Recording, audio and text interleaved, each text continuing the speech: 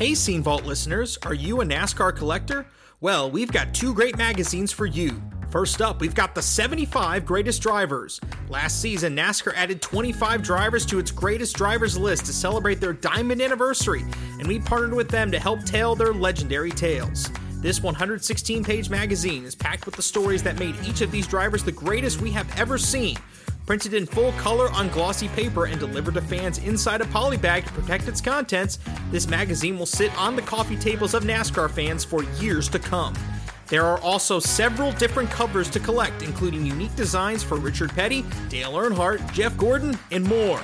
We've also got a few remaining copies of the 75th Anniversary magazine, featuring hundreds of pages of photos, profiles, iconic stories, and much, much more, covering every single year of NASCAR. Both of these are shipping in high-quality polybags to protect your collector's item. Get yours today at dailydownforce.com/shop. That's dailydownforce.com/shop. Hey y'all, Rick Houston here, and I want to tell you about my new show, the Moonshine and Motorsports Racing Podcast. I've partnered up with the state of North Carolina Department of Natural and Cultural Resources to help uncover the history behind moonshining mountain boys, professional wheelmen, and the backwoods and city lights of the Tar Heel State. In the first episode, I sat down with Winston Kelly at the NASCAR Hall of Fame for a little behind-the-scenes gossip about Junior Johnson's engineering skills. He's got two things in his hand, pipe wrench and channel lock pliers, and they weren't new. They had been around the block a time or two. Wasn't the first steel they built, I bet. No. I think the pliers had been red before, but paint had worn off. And in the second episode, I talked to a professional hillbilly, a.k.a. Dr. Daniel Pierce of UNC Asheville, to find out the real history of moonshiners and their battles with the revenuers. He wrote about one of his experience of trying to chase down this bootlegger in this souped-up car, and he complained that the government gave him these piece of crap, cheapo cars, and that were really no match, but he thought he was doing pretty good, and then the guy just hits it and just takes off and practically disappeared. But then the guy makes a bootleg turn and comes back towards him. And as he said, it was a game of chicken, and I was a chicken. And so he ran off the road. And actually, he was the guy who caught Junior Johnson at his daddy's steal when Junior got tangled up in a barbed wire fence. So check out the Moonshine and Motorsports Racing Podcast, available on YouTube, dailydownforce.com, and all of your favorite podcasting platforms. And be sure to check out my regular show on NASCAR history, the Scene Vault Podcast.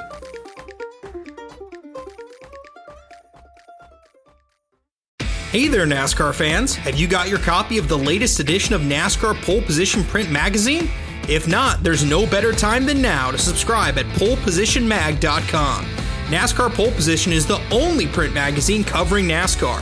Officially licensed by NASCAR, NASCAR Pole Position Magazine is published throughout the NASCAR season, and each edition is an instant collector's item, packed with great feature stories and photography. The magazine is even mailed to you in a poly bag for those who love to collect NASCAR memorabilia. At polepositionmag.com, you can even find past issues available to purchase. Get your subscription to NASCAR Pole Position and get great NASCAR content delivered straight to your mailbox throughout the season. Learn more at polepositionmag.com. That's polepositionmag.com.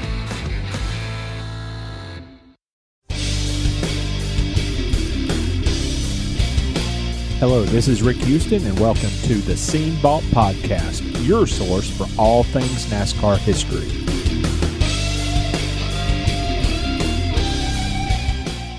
Hello, my name is Rick Houston, and welcome to another episode of the Scene Vault Podcast, home of the Mark Ashenfelter Fan Club. He's got a fan club? Yeah, absolutely. We're it. Oh, the two of us. Go Ash. Yeah, go Ash, man.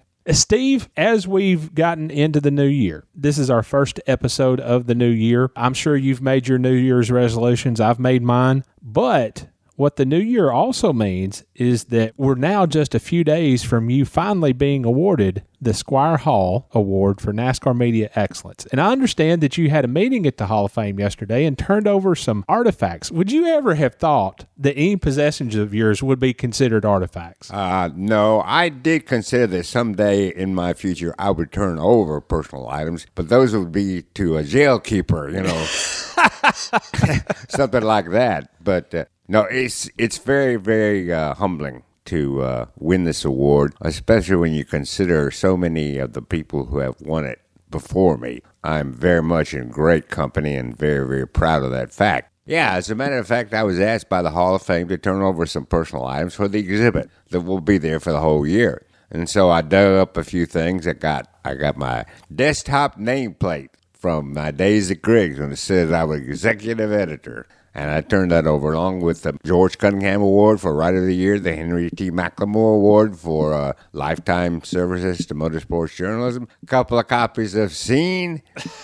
From the Scene Vault. That's exactly right. And a couple of volumes of Illustrated, its sister publication, and a couple of good personal photos, myself with Bobby Allison and Richard and Linda Petty. So all that was turned over to the Hall. I hope that people will enjoy looking at it when they come and see the exhibit. Okay, Steve. Now, have you worked on your speech any? No, not a Come word. on, man. I think I'm going to just get up there and wing it. I mean, Are you really? Yeah, I've not written many speeches in. Lord help us. I'll have to watch my language, but other than that, I think I can do it. I'm telling you, I'm looking forward to hearing what you have to say. Just remember, the Scene Vault podcast. I'll get it out there somehow. And we also got to figure out a way. Never mind. I'm not going to politic here. So, Steve, something I want to do. I got the idea from the PETM podcast. I would like to take the opportunity to thank our patrons on Patreon. Brock Beard, author of JD, the definitive book on JD McDuffie, Aaron Bearden of the newly formed motorsportsbeat.com, Andrew Sherwin of the PETM podcast, Andy Pittenberg, Charles Horn, Daniel McFadden, Florian Dvorsky, the Jeff Gluck, Jeff Hess, Mary Egan, Michael Corvin, Robert Keplinger, Scott McLaughlin, Stanley Smith, but not that Stanley Smith, and somebody who goes by the name S1 App Shoes. S1 App Shoes. Hey, he can call himself whatever he wants to as long as he's a patron supporter. So it's the same thing. Yeah, absolutely. Now, thank you guys so much for your support. If you could consider being involved in that, patreon.com/The Scene Vault podcast. So, Steve, this week we have an amazing interview with Buddy Parrott. I'm not surprised. If there's a bigger character in all of racing, I have never met him. Well, I'll tell you what, I've been looking so forward to sharing this interview. Let's go ahead and jump into it. All right.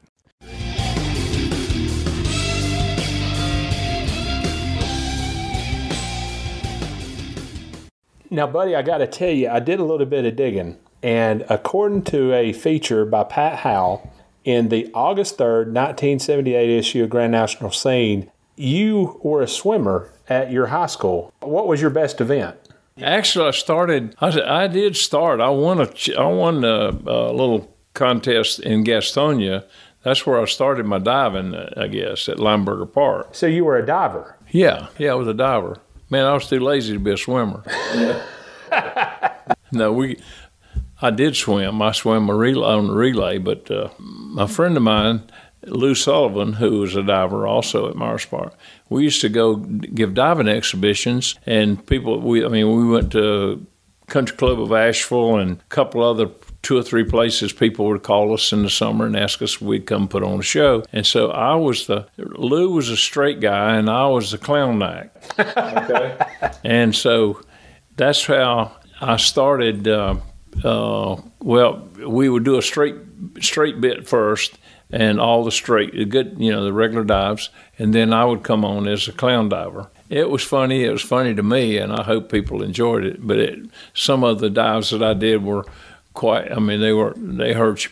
I had bruised ribs and whatever, from the way I hit in the water. But I got I got a text from a guy in Riverside, California, and in that text, he said, "I remembered you one afternoon doing a diving exhibition with your bib overalls on. I said, I can't imagine, the things, because it didn't happen just at California. I mean, I did it at Darlington. Steve Wade may have been around, or I know Tom Higgins, but I would just start a bit. And matter of fact, we were in Texas one time, and Marty Robbins was doing the singing. And I came on. I started doing the crazy diving act. Marty quit playing his guitar. He said, "Heck, that's better than the guitar. That's better than the singing." But anyway, that was the fun thing. That was you could have fun like that. And if you wanted to hear about the escapades or whatever about me, my real claim to fame, I guess. Maybe the night I went off the top of the motel in Griffin, Georgia. I mean, the top of the motel, not second floor or whatever, but, I was on the roof. And I went off the roof, and Buddy Baker was our driver. It scared Buddy Baker so bad that he didn't even come out of his room. He thought I was dead. We had to go up there and get him out of his room. And he said, "Don't you ever do that again." But what he didn't realize was that I did it twice, because back then I wore glasses, and I had my glasses and my shoes I left up on the roof. Everything else I had clothes on. And so I, crazy me, I made it the first time. So I said, well, now I got to go back up there and get my glasses and my shoes. So in order to do that, I had to climb up the back part of the hotel on this little skinny rail.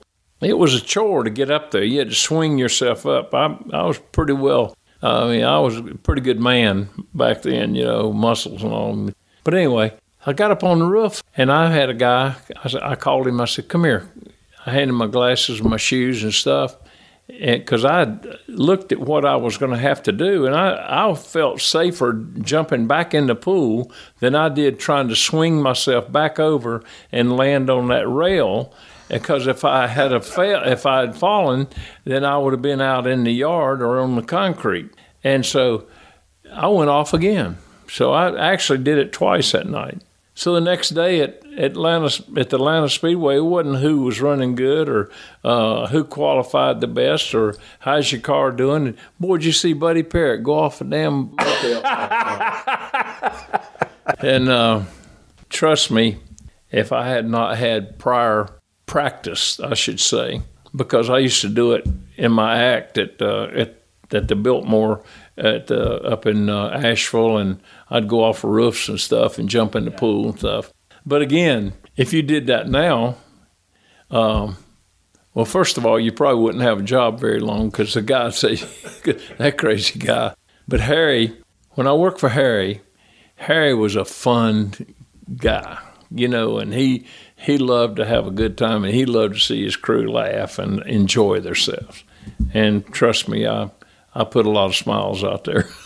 Well, that brings up a question that we had on Twitter. Bob Laird, @4Bob Laird, asked, what is your best Harry Hyde story? Your call on editing out the profanities. So, Buddy Parrott, what is your best Harry Hyde story? Oh, man, I don't know. There's so many, that Harry put us in a situation and all, but I guess the best story and the best thing that embarrassed Harry the most was one time we were in Islip, New York, with Bobby Isaac, and we won the race in Islip. And for the trophy, we got a fully, the rocks, the filters, everything but the fish, and they were going to send those to us. An aquarium, okay? And this was a big aquarium. This wasn't a little small thing. So anyway, I told Harry, I said, Harry, we're going to put this aquarium on the truck? He said, we're not putting that thing on a truck. We're going to put it on top of the car. I said, I put it in the back of the truck. I said, well, not any room because we're all riding back there. He said, well, strap it on top of the car. So we went over and we got a couple bungee cords and stuff, and we didn't have ratchet straps and stuff like that back then. You just had bungee cords. So me and Harry Lee had about 2 bungee cords attached to this thing, and here comes Harry. He's ready to go. All right, boys, you got that thing ready? Well, not quite. We need a few more bungee cords. He looked at that thing. He said, it's okay. It's good. We didn't have but 3 straps on this big monster thing, and it was in a box. I'll never forget it. Dick May, Harry was driving, and Dick May was sitting over on the right front seat. You got to love any story that includes Dick May. Dick May, we're flying down the road, and normally like Harry drove, and so all of a sudden we heard this bloom, bloom, bloom, and I looked back, and there was cars going everywhere, right, left, slamming on the brakes. I don't know how many wrecked, but anyway, so Harry looked in the mirror and he says, what was that noise? I said, Harry, we just lost the aquarium on the interstate right there, the freeway. It was the New Jersey Turnpike. And so Harry starts to pull over. Dick May hollers at him, hit him on the shoulder, says, Harry, gas this thing up. Let's go. Let's get out of here. Said, if those people catch you, they'll kill you. So that was one that really stuck in my mind. There were so many, like I said, Harry would put you up to anything to have a laugh. I mean, from the times at the shop when streaking was popular, well, me and Ray Fox Jr., we just took all our clothes off, and little did we know that they had called across the street and told the waitresses over there. Harry told them, you girls go stand at the window, you go see a show here. And me and Raymond didn't know that. Well, we got naked and we ran from the front of the building, the Goodyear building, and ran all the way around to the back part of our shop, naked as jaybirds, except for our boots. And trust me, Harry got a lot of laughs out of that one. So I guess that was sort of payback, I should say. But I'm gonna tell you what, he's one of the best I ever worked for. We worked hard. There wasn't that many people on the team, but everyone put out 150%, and we won a lot of races and had a lot of fun. Well, buddy, I don't know how we go from streaking to the next question I'm going to ask, but 1974, there's an accident in the pits at Talladega, and Grant Adcock spins into Gary Bittenhausen's pit stall and pinned Don Miller up against the car. And from the account in Grand National Scene, it sounded like you pretty much saved Don's life. Well, my first job out of high school was I worked for a glass company. And trust me, if one of those big plate glass broke over your head, you had to know what to do. If a guy get his face cut or his arm cut, or you reacted to it.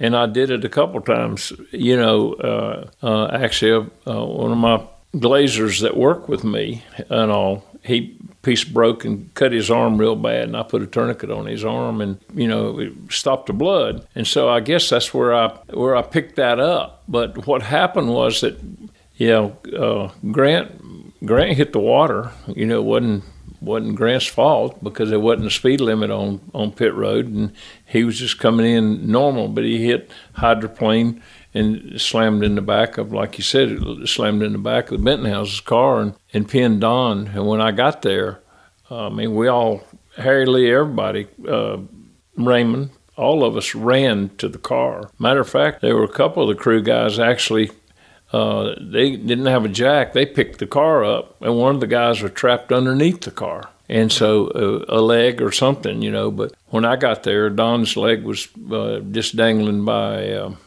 his pants leg, so to speak, and he was gushing pretty bad. And I jerked my belt off and made a tourniquet out of it, and And whether it saved his life or not, I don't know. But the medics, all of them, said that if I hadn't stopped bleeding, he'd have bled out before anybody got to him. I do want to ask about you joining DiGard in the 88 car. You joined them, I believe, in like April of 77 or so. That was your first time working for a team that had pretty much a legitimate shot to win every week, had a shot at the championship, and you also wanted to be a crew chief for a team that could do all those things. How much pressure did you feel at that point? Well, let me just say this. We were at Darlington, and I was actually a tire changer.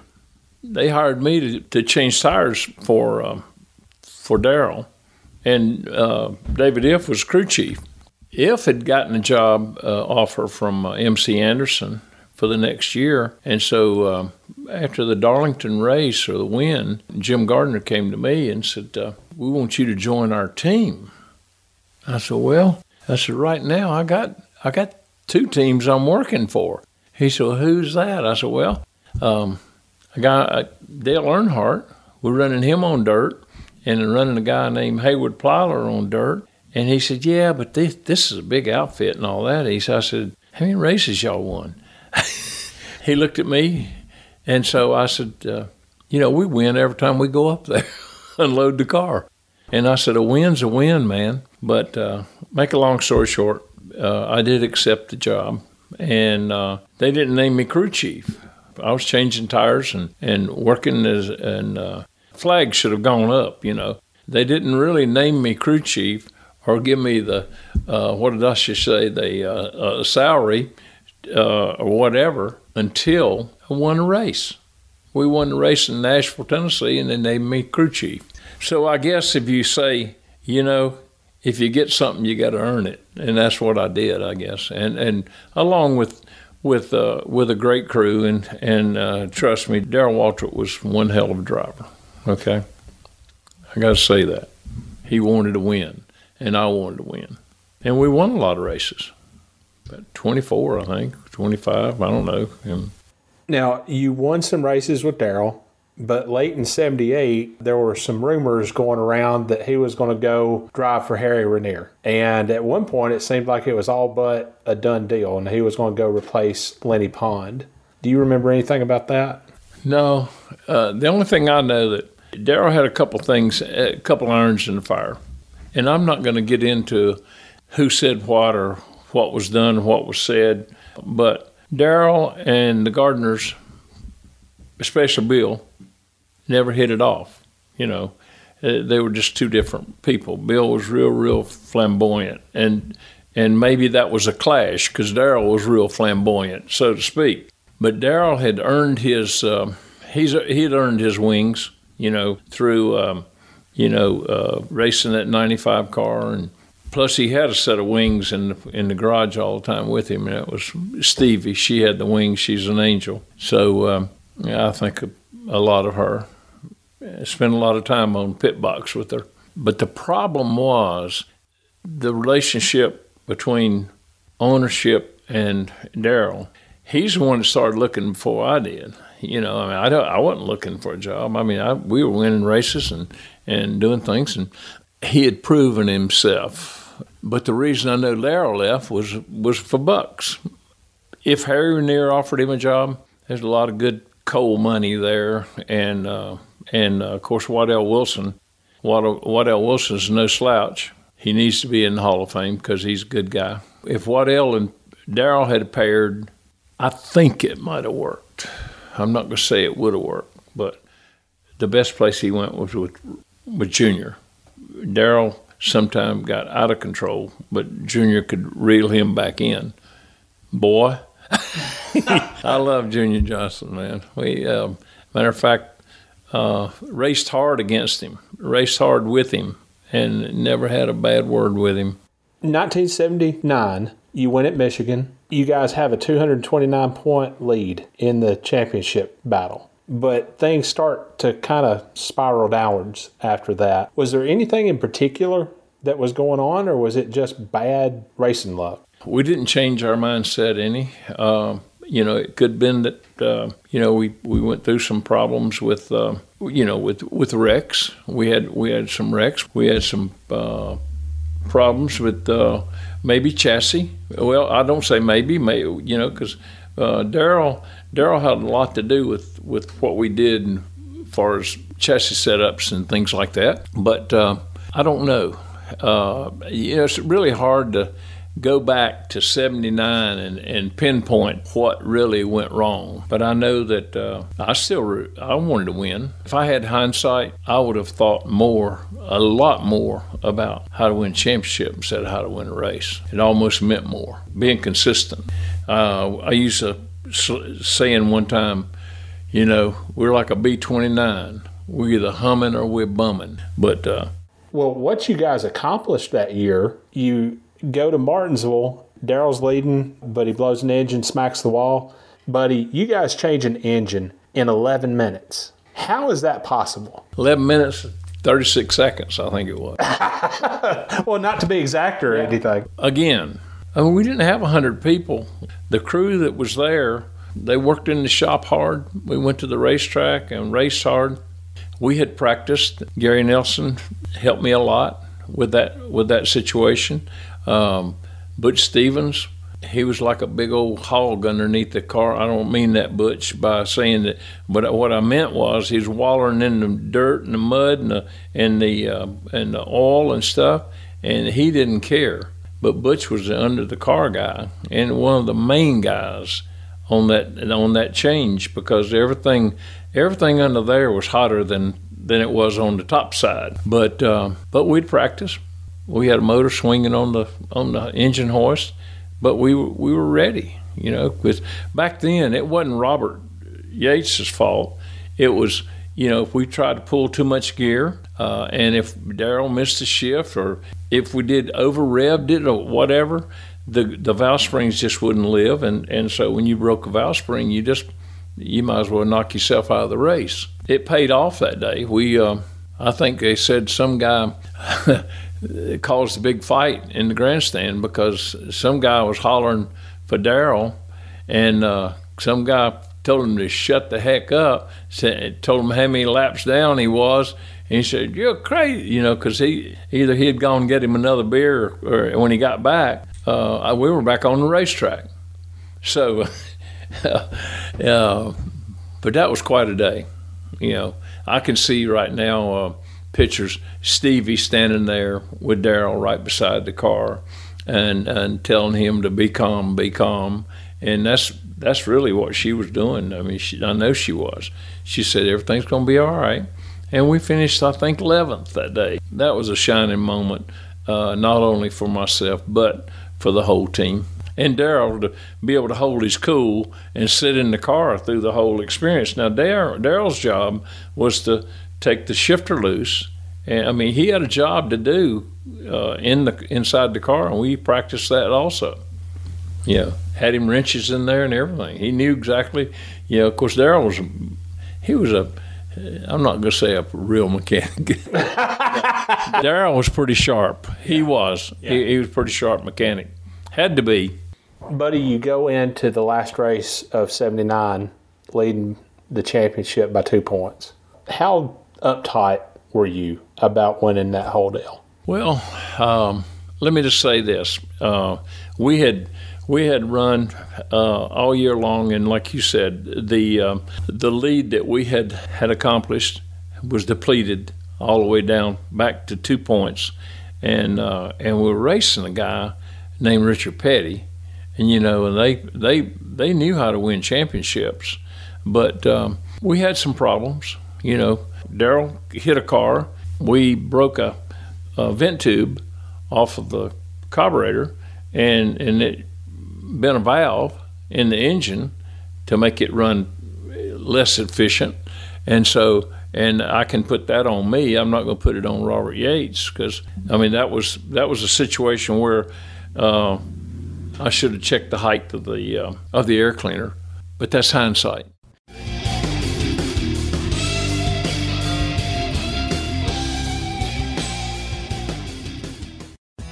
For children with chronic medical conditions, Victory Junction means friends, fun, freedom.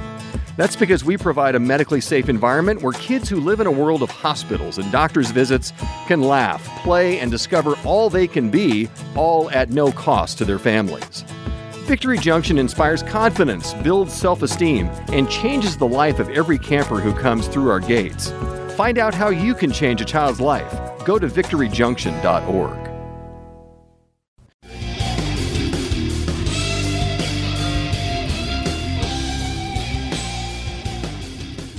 Steve, I played you a little bit of Buddy's interview before we started recording, and the grin on your face was well worth it. So tell me about the Buddy Parrott that you knew.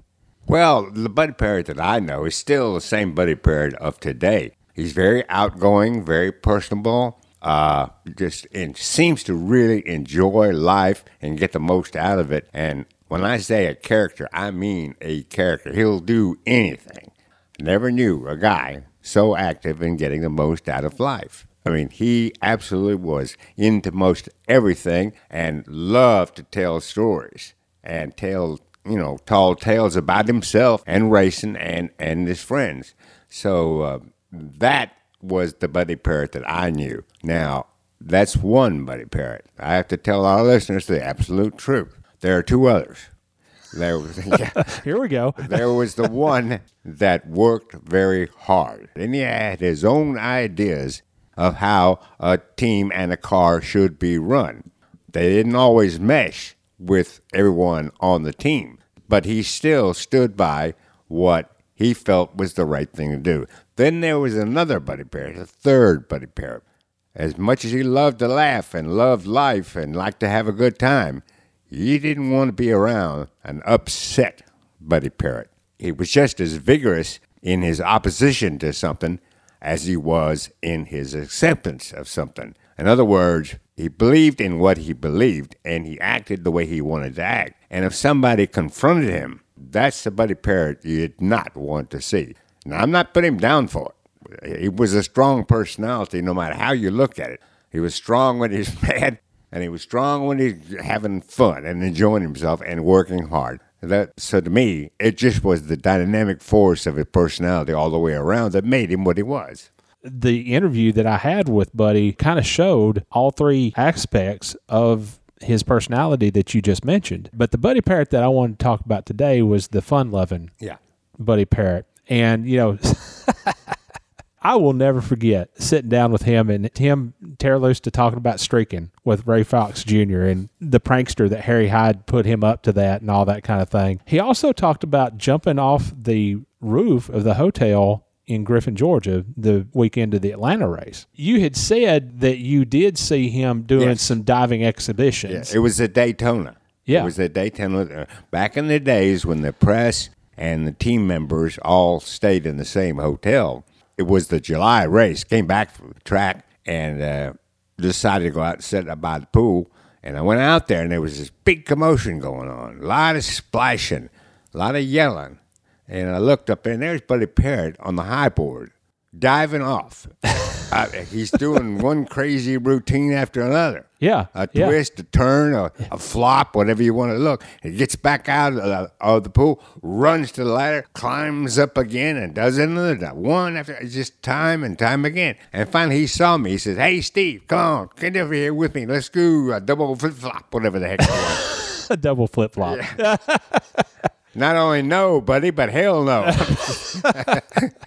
But then I found out, and I think I talked to him a bit about it, if I recall, that he was an expert diver. Yeah, he actually dove in high school. Right. Yeah. He was like a champion diver. And, of course, I didn't know that. Nobody did until that particular day. What a day it was. It was quite a spectacle. That's one side of Buddy Parrott's personality, the fun-loving personality. Another side that you mentioned was the more serious, get-it-done type personality, do it at all costs, whatever. And I think a situation that spoke to that was the pit road incident at Talladega where Grant Adcock spun and hit Gary Bentonhausen's car and pinned Don Miller in between and cost Don a leg. Yeah. And by all accounts, Buddy basically saved his life. Well, I've heard that story. I was not there. I heard that story, though. And when we learned that it was Buddy who helped save Don's life that day, no one was really surprised because that's the kind of person Buddy was. You know, you've mentioned earlier that he never backed off from a fight. Well, he never backed off from a challenge either. Yeah. You know, Yeah. and if you were a friend of his or an associate of his, you were protected by him. I've seen that more than once.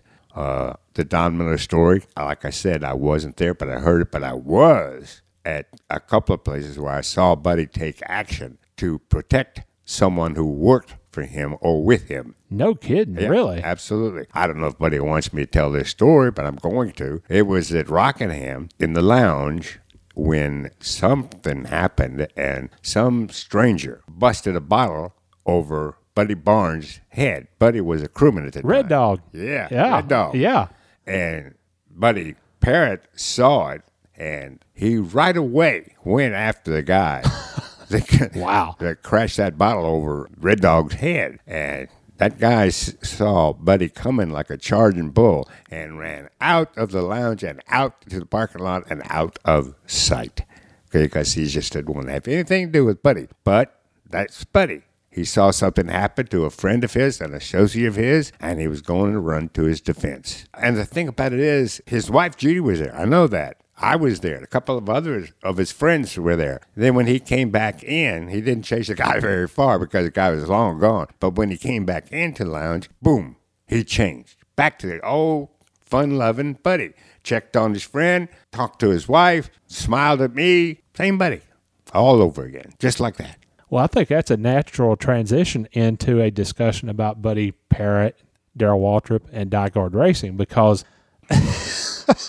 let's just say that at least when it comes to Darrell and Dyegard, that wasn't the most harmonious of relationships. And I found a quote that Buddy had after the 1979 Southern 500 at Darlington. And Buddy talked about how he had a good relationship with DW, at least in the beginning. But there were some rough spots. DW had led 166 laps, but he slapped a wall trying to get around a slower car on lap 295. So it was getting down towards the end of the race. He had a pretty healthy lead. The win went to David Pearson, who was driving in relief of some rookie named Dale Earnhardt. Yeah.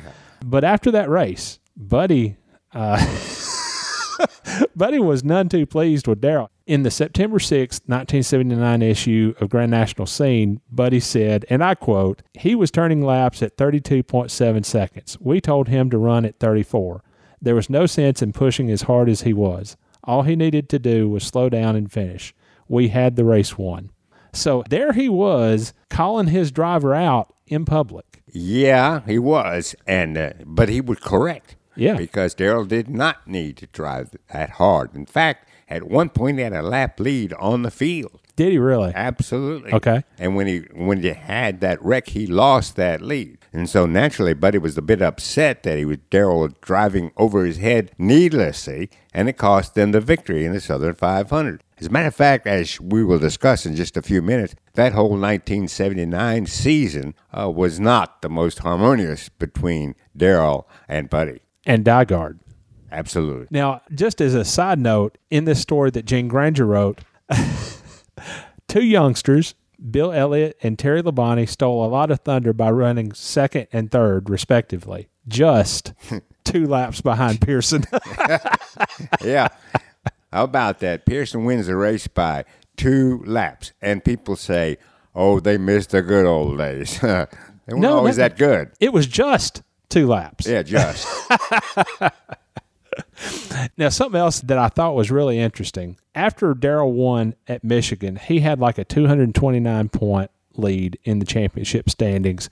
Very well could have put it on cruise control and just coasted to the championship. But after that lead started falling away by a few points each race. At Martinsville, Darrell loses an engine, and Buddy Parrott leads an 11-minute engine change. An 11-minute change in engines. You could do that in those days.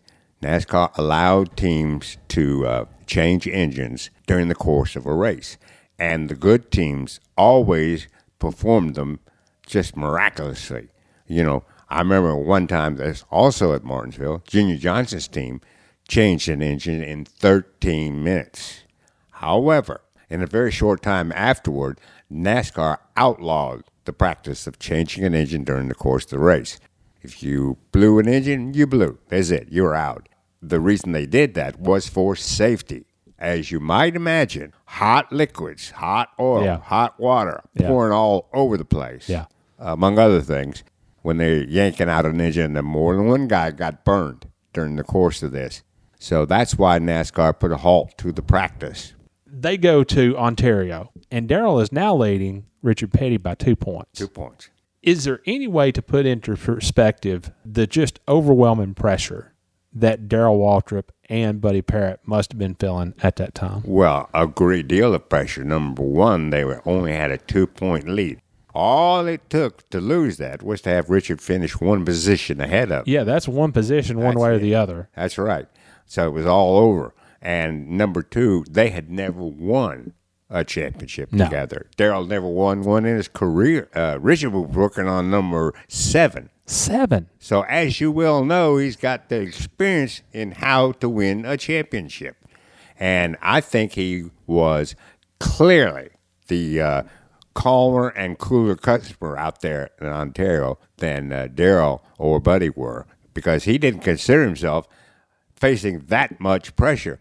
Why would he? He'd won championships before. This was nothing new to him.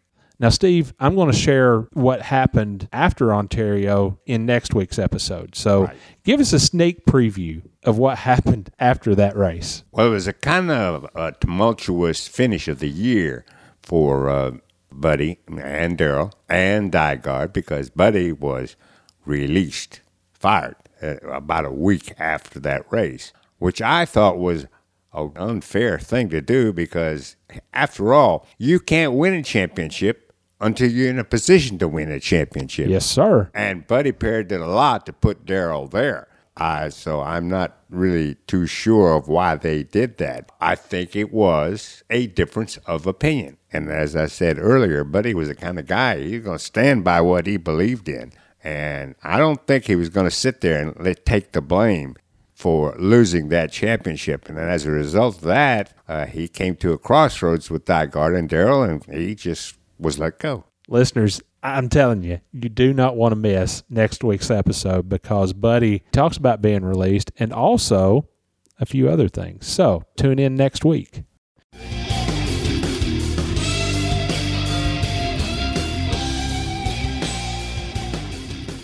I'm Rusty Wallace, and you're listening to the Scene Vault Podcast.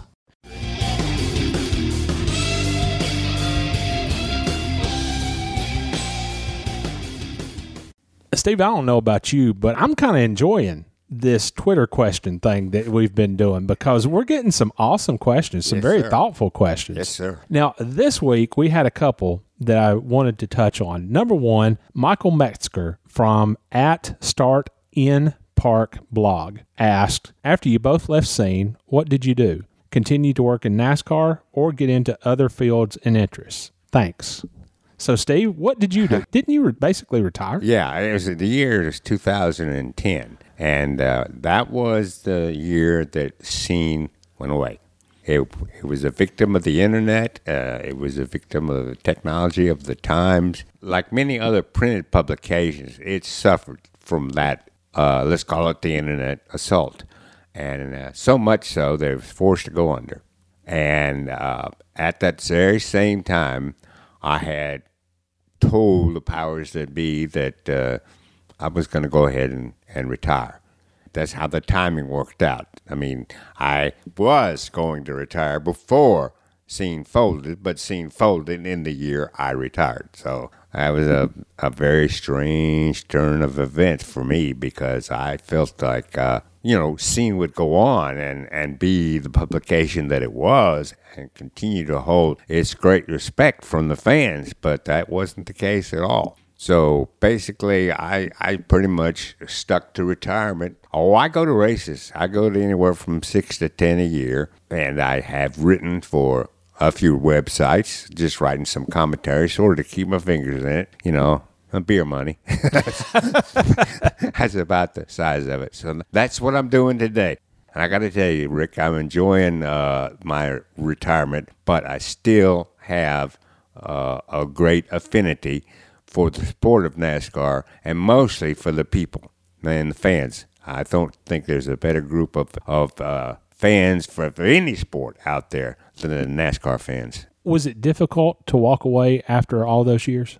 In one sense, yes, because it's something you've dedicated your life to, and you've been there for so long and know so many people that it is somewhat tough to leave all that. But on the other hand, I don't miss the travel. That was the best part of the job, and that was the worst part of the job. Oh, man. Yeah. I hated airports. Yeah, well. And it does, but it's a grind. When you stop and think about it, it's a grind. And I'll say one other thing, too. All those years that I was working in this sport, it took me a long time to realize that maybe I am not doing right by my family. Maybe, you're absent for a lot of things that go on. And I like to think that I was there for a lot of it and most of it, but still it nags at you that you aren't there for certain things that your family does or needs you to be there, and you're not there. So that does weigh on you after a time. Of course, in my particular case, I guess I had to grow up, to realize that was going on. And since the retirement, of course, has been a much better family type situation. Well, now, Rick, they've all heard about me and my retirement. What about you? I know a few of the things you've done since your scene days. Well, Steve, as you know, I wound up leaving Scene. I had written a column about a team, and I stand by that column, and a team official wound up writing a letter to the editor back. I didn't care, but I got kind of hurt by the headline that was written by a couple of my coworkers. Don't know who it was, but I wound up just getting upset, and I wound up leaving and went to work for NASCAR as the PR person for the Busch Series. And Steve, let's just say that me working for NASCAR in that position worked out about as well as a fart in a diving helmet. Ooh, heavy. And I was invited to no longer work for them. 11 months the day after I started. Honest to goodness, my first reaction was to thank the guy who let me go. It was initially a struggle because for several years, I had this notion about myself that I was the most important person in the Busch Series. Well, no, I could see that. I wrote the book on the history of the Busch Series. I was just going to say that. I was the Busch Series editor for Winston Cup Scene, the best paper in the world. And then I go to work for NASCAR as the PR person for the Busch Series. And Steve, the weekend after NASCAR shoved me out the back door, they had a race without me there. And Steve, I got to tell you, I'm almost ashamed to say how much of a shock that was. For a couple of years there, I really kind of struggled with who I was, because I'd been a big shot in the Busch Series. I taught high school for a year and a half, and I found out that as a teacher, I really missed journalism. And I had an opportunity to get back into the sport, kind of went away, and I got really frustrated. But I can tell you the exact moment that things turned around. Oh, yeah. And you talked about family. Yeah, I did. Yeah, you did. I got frustrated when things weren't working out with me getting back into the sport. And one night, in front of my wife and kids, I made the statement, I used to be somebody. I can sort of understand that position, because let's face it, when I was retiring from Scene, I thought I would retire leaving an organization and a newspaper that was tops in its field. Yes, sir. Yeah. Unfortunately, it went away. Yeah. And, you get a sense of loss when that happens. Well, let me tell you what happened. My wife, Jeannie, and I have twin sons, Adam and Jesse. And Adam and Jesse were probably, by that time when I made that statement, they were probably 7, 8 years old. And Adam heard me say that. And Steve, he crawled up in my lap and he hugged me and he said, "You are somebody. You're my daddy." Oh, man. And I say that now, I get chills because in that moment, my perspective changed. Did I miss working in racing? Sure. But it wasn't who I was. It wasn't my identity. So from that moment on, it became okay that I wasn't working in NASCAR anymore. You mentioned the things I've gotten to do since then. I mean, I wound up writing some books about one of my other passions. Very good books, too. About human space flight. All right. One of those books, Go Flight, The Unsung Heroes of Mission Control, was turned into a documentary that you can see on Netflix now. And man, it's just an absolutely beautiful film. And I'm saying that, and obviously I'm biased, but from all the reviews that we've had, people love the film. I'm now to the point where I love NASCAR. I obviously love NASCAR history, but would I go back to traveling like I did? No. Yeah. Absolutely not. Well, in my opinion, Rick, ever since you left NASCAR and the things you've done, you have written books, you've helped produce documentaries, they've all been successful. As far as I'm concerned, you're a regular Renaissance fan. Well, I definitely have eclectic taste, that's for sure. Now, Steve, another couple of tweets that we had deal with something that's been in the news lately. Avery at ABRUGH94 and Pat Hicks at Pat_Hicks_. They both wanted to know what we thought about the possible return of NASCAR to the Nashville Fairgrounds Racetrack, Rockingham, and North Wilkesboro. So, Steve, what do you think? Well, I am among the first to tell you that as a member of the media, I don't think those three tracks should have ever gone away from NASCAR, especially the historic track at North Wilkesboro and, of course, Rockingham as well, and Nashville. But I'm going to tell you, they're not coming back. Not to cup racing, anyway.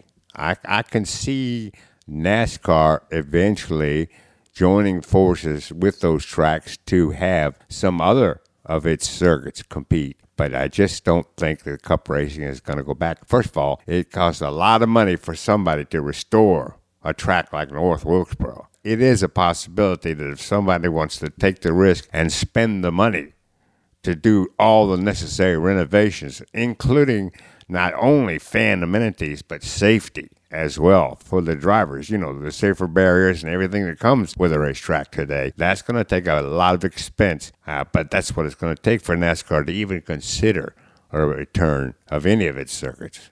I think of the three tracks, Rockingham is probably in the best shape to hold a race the soonest because they had made some improvements before the Winston Cup division left. Got a nice media center, have a really nice press box. The track is in fairly good shape. I think that Rockingham would be in the best shape. I agree.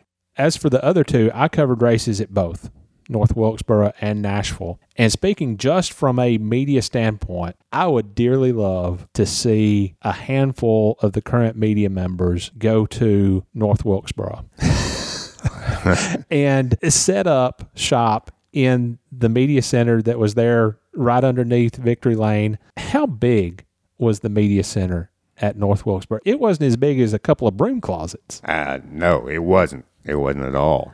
And the press box was, You could seat about 25 guys in the press box, and that's it. And 25. They would have had to have been really, really close friends. Well, believe it or not, most of them were.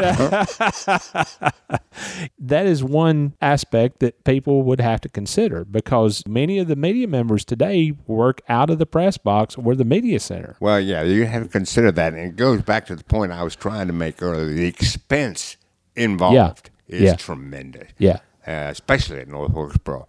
I have not seen Nashville. And like you said, Rockingham was the last to make improvements, and I think if they wanted to stage a race there, they'd have the least amount of work to do. But North Wilkesboro is crumbling down. Yeah. And that would be a tremendous, tremendous expense involved in that track. But North Wilkesboro, till the day it went away, was the last vestige of how it used to be in NASCAR in its pioneer days. I absolutely agree. It was like there was no big hoopla, no big press conferences and everything. They just more or less said, we're going to have a race on Sunday. So y'all go to church and come after. You could walk up and buy a ticket at North Wilkesboro and enjoy a race. And the drivers loved the track.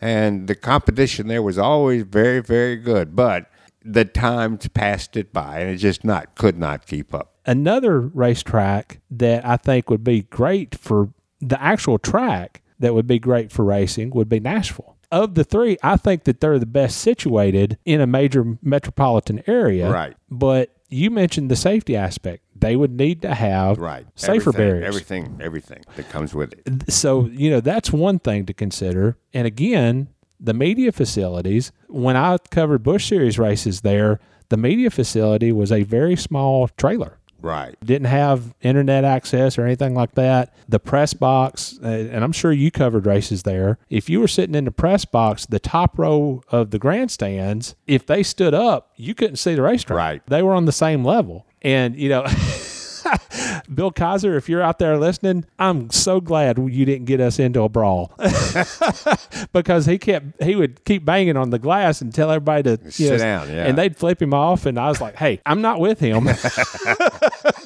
Of the three, I think that Rockingham is best suited facility-wise. Nashville is best suited location-wise. And North Wilkesboro is best suited historically. Right. Absolutely. I agree with you 100%, but I will reiterate what I said earlier. Unless we see the money spent and the changes made, no NASCAR. And I think that's a very long shot that it will ever be back, especially in a cup capacity.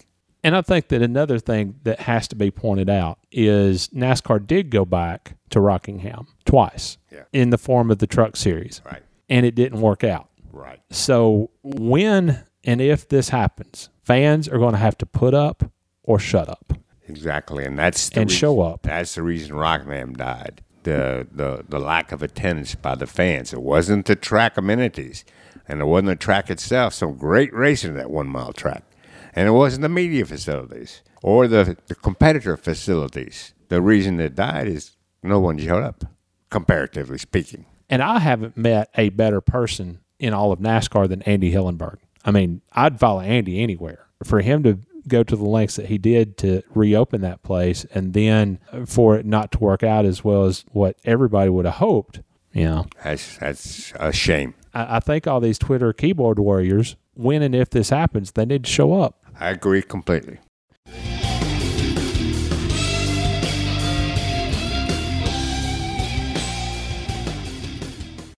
Well, Steve, like I said earlier, this is our first episode of the new year. Have you made any resolutions? No. You've already done it all. I don't know about that, but I always break them, so why bother? All right, follow us on Twitter, if you would, at The Scene Vault. It's a great feed. I love posting the covers, sometimes content. It's really popular. I think it's gotten a lot of attention for Winston Cup scene, Grand National scene. So you guys check that out. With that said, Steve, patreon.com/The Scene Vault Podcast, paypal.me/The Scene Vault Podcast, iTunes, leave us a review. Steve, thank you, man. Hey, thank you, Rick. Once again, it's been a pleasure and a lot of fun.